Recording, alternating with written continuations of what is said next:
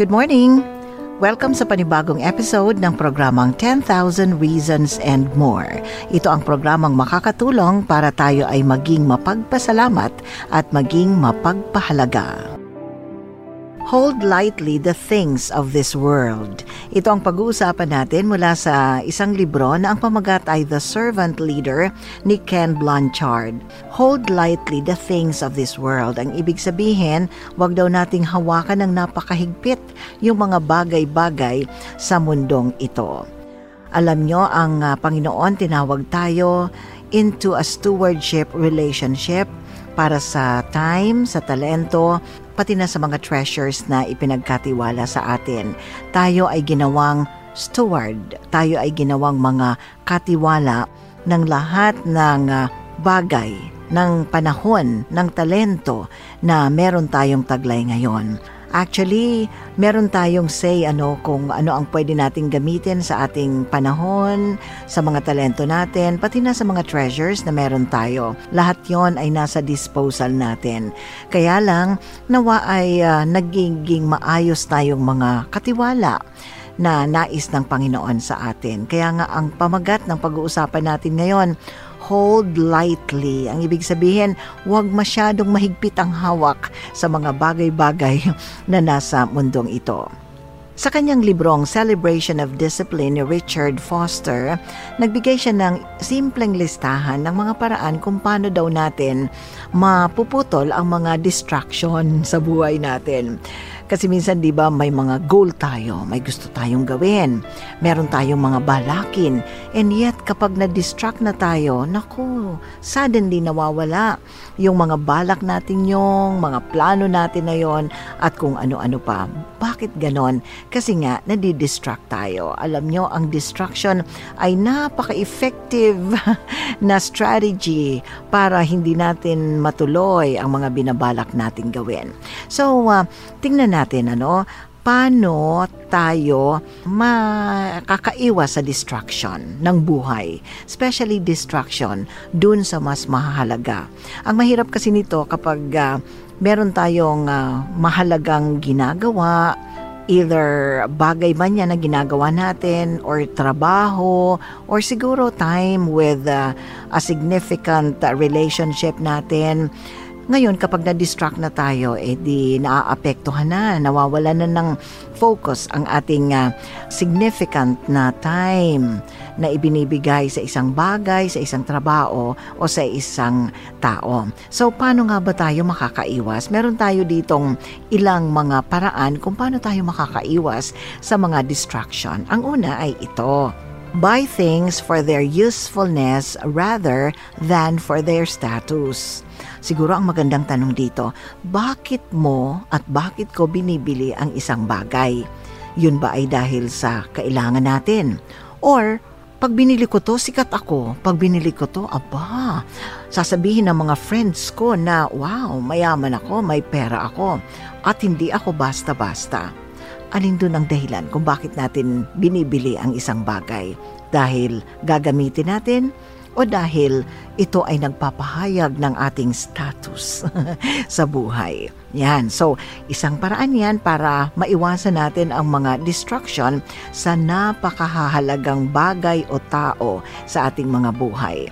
Ang pangalawa, reflect anything that is producing an addiction in you. So, magkaroon tayo ng introspection. Pag-isipan natin, magkaroon tayo ng reflection sa anumang bagay na maaaring nakaka-produce sa atin ng addiction. Alam mo, maaaring hindi ito aaminin ng iba sa atin, pero marami ngayon tao na addicted na sa internet. Addicted na sa social media na kaya na nilang i-set aside ang mga importanteng trabaho, kaya nang i-set aside ang mga importanteng relationships, time sa mga mahalagang relationship natin for the sake of social media.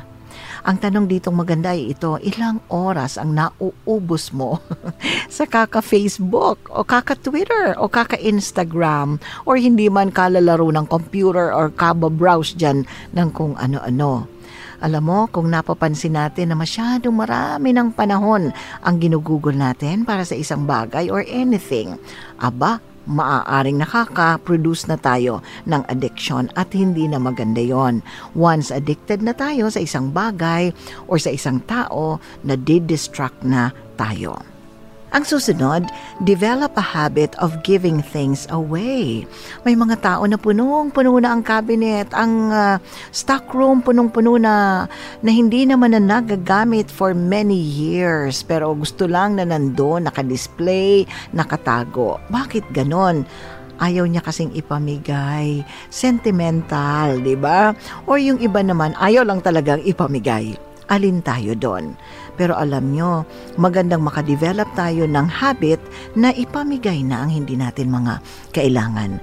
Alam mo, merong isang nagsabi na kapag ang isang damit daw or anything na kasuotan na hindi mo na nagagamit from 6 months up to 1 year, ang ibig sabihin, hindi mo na gusto yung damit na yan o yung kasuotan na yan.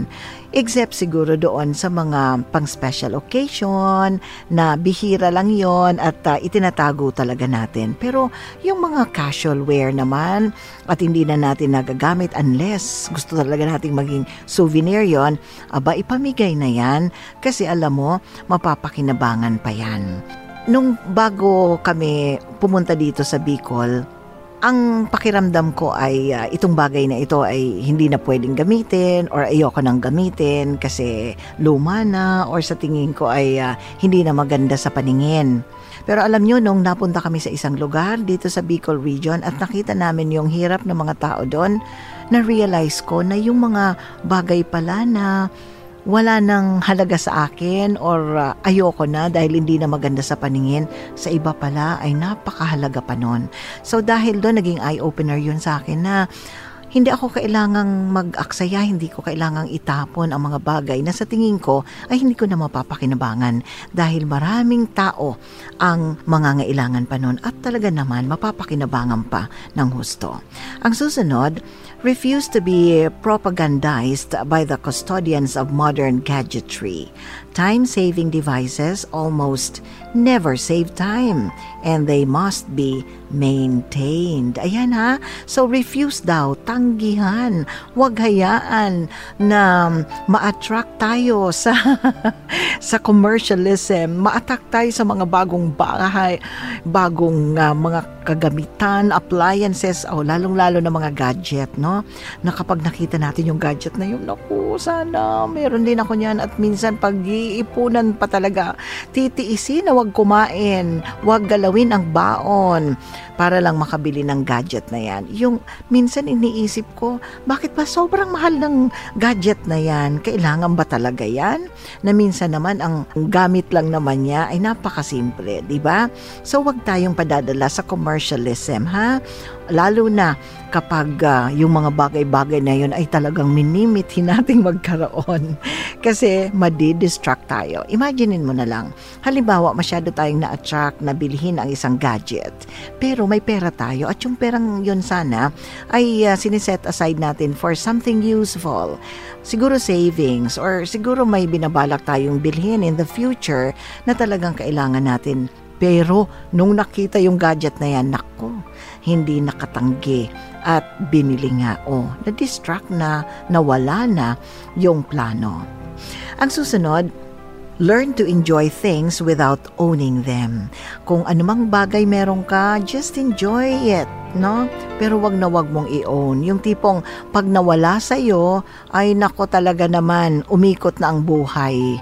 Tumaob na ang mundo at inaway na ang lahat ng gustong awayin at nagmumukmuk na sirang-sira na ang araw. Yes, lalo na kapag mahal ang gamit, di ba? Or may sentimental value. Pag nawala talaga yan, syempre ayaw natin, Pero naman, bagay yan at may tendency mawala. At sa panahon na talagang mawala yan, matuto tayong tanggapin. Ang mahalaga lang matutunan natin dito na habang meron tayo ng mga gamit na yan, i-enjoy natin yan. Huwag natin masyadong hawakan ng napakahigpit so that kapag dumating ang panahon na mawala siya sa atin, ako hindi tayo nakakakope, di ba? At hindi maganda yon. Ang susunod, develop a deeper appreciation for the creation. Get close to the earth. Walk whenever you can. Discover once again that the earth is the Lord's and everything in it. Alam mo, minsan may mga tao na masyado na lang exclusive. May mga taong inaalaw na lang nila ang sarili within the confines of a place na gusto nilang naroon sila. To the point na hindi na nai-enjoy ang paligid. May mga tao na umiikot na lang ang buhay sa trabaho or probably sa business or sa anumang mundong ginagalawan niya. Kaya hindi na na-appreciate yung iba pang mga bagay sa paligid. Mahirap yon. Alam mo, maging simple lang minsan ang buhay, maglakad-lakad, tingnan ang mga bundok, ang mga kahoy, kung may opportunity na makapunta sa dagat, i-appreciate yun at makita ang beauty. Yung mga ibon, nakikita mo pa ba bang lumilipad? Yung mga bituin, nakikita pa ba natin o hindi na natin napapansin? Ganon yung mga simpleng bagay na nagpapaalala sa atin na ang lahat ng bagay na yan ay nilalang ng Panginoon for our enjoyment. O yan, ang susunod. Look with healthy skepticism at all buy now, pay later schemes. Oo, nako, itong mga buy now, pay later scheme, nako, napaka-attractive nito. Sige na, bibiling ko na to, pay later. Kaso pag dumating yung panahon na babayaran mo na, nako po, ang hirap-hirap nito, ha? So, mag-ingat sa mga iniaalok sa atin. Huwag kaagad sugod na bibilin or uutangin. Wag mag-panic buying, Minsan talaga namang gustong pakyawin na ang lahat ng bagay sa tindahan. Wag naman, matuto na mag-say no. Kung anong kailangan lang, yun lang talaga ang bilhin. Ang susunod, obey the instruction of Jesus about plan, honest speech. Simply let your yes be yes and your no, no. Anything beyond this comes from the evil one. Yan ha. So napakaganda ito. So kung ini-invite tayo at talagang wala tayong panahon at kahit na yata i-tighten pa natin yung pagpaplano sa schedule natin pero hindi talaga kaya, then say no. Refuse an invitation. May mga tao kasing hindi talaga makahindi. Parang lahat gustong pagbigyan. Oli, kasama ka dito, go. O, iyan, pwede ka bang pumunta doon? Go, no? Ay, nako. Tapos later on, nagmamaktol na. Pagod na.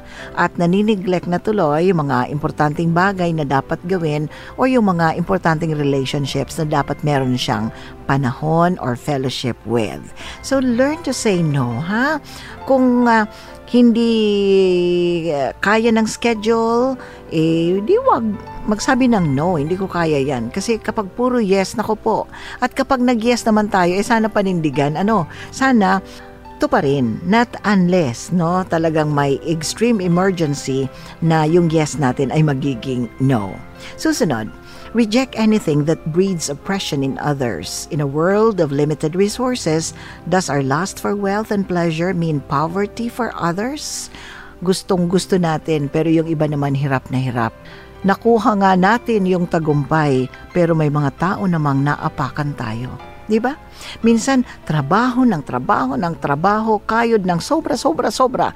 Pag tinanong, bakit mo ginagawa yan? Ang sagot, para sa mga mahal ko sa buhay, kaso na-neglect na yung mga mahal sa buhay. Kaya anuman na ibigay na material na bagay, hindi na na-appreciate. Alam niyo kung bakit? Kasi ang hinahanap ay yung panahon.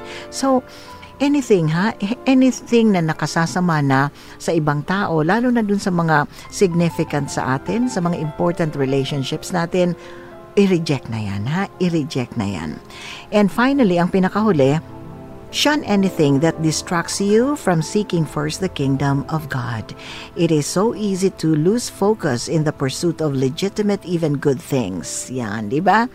Shun anything that distracts you from seeking first the kingdom of God. Ano ang sabi ng Matthew 6:33?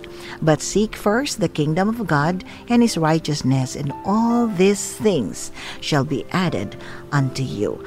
Alam mo, isa to sa mga verses na gustong-gusto ko at gustong-gusto kong inuulit-ulit. Kasi ganito pala yon, meron akong gusto. Pero in my desire na makuha yung gustong yon, isi-set aside ko ang kingdom of God o ang relationship ko sa Panginoon. Do you think makukuha ko yung gusto ko? Siyempre hindi. Pero ganito yon, gustong-gusto ko yon. Kaya lang, uunahin ko ang relationship ko sa Panginoon o ang kingdom of God. Ano sa tingin niyo ang mangyayari? Yung gusto kong yon, maibibigay pa rin yon. Alam mo kung bakit? Kasi yun ang promise ng Panginoon. Matthew 6:33. Unahin lang natin siya. And He will take care of all our needs. And many times, pati na nga, yung mga desire ng ating puso ibinibigay niya. Napakaganda na tayo ay ginaguide ng salita ng Panginoon kasi ang tendency natin is ma-out of focus. Pero kung i-memorize lang natin, isa sa puso at ipapamuhay ang Matthew 6:33, nako, ang mga bagay-bagay ay loose lang ang paghawak natin. Dahil ang hihigpitan natin ang hawak ay yung ating personal relationship with the Lord Jesus Christ. Diba? Kasi yun talaga ang pundasyon ng lahat ng relationship natin at ng lahat ng meron tayo. So matuto tayo na huwag higpitan ang paghawak sa mga bagay-bagay. Dahil kapag nawala yon, nasasaktan tayo ng husto. Pero kapag loose lang ang paghawak natin sa mga bagay-bagay o sa relationship na yon, nako, anytime naman na mawala yan, hindi tayo masyado mahihirapan. Yes, masasaktan tayo, pero hindi tayo hirap na hirap. And if there's anything na dapat nating higpitan, ay yung ating personal relationship with the Lord Jesus Christ.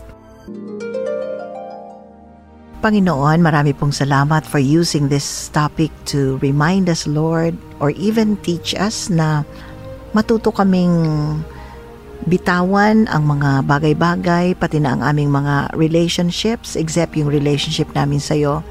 Hindi namin ito inaari, hindi namin ito hinahawakan ng mahigpit dahil ayaw naming mawala sa amin. Panginoon, thank you for the trust that you have given us, Lord, na everything is under our disposal.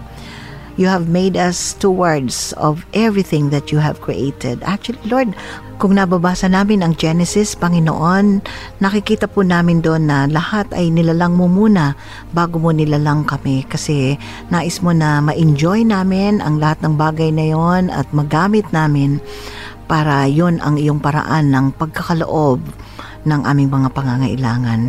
Thank you, Lord, dahil tinuruan mo kami ngayon na maging maingat na huwag ma-distract sa mga napakahalagang gawain, mahalagang relationship na meron kami.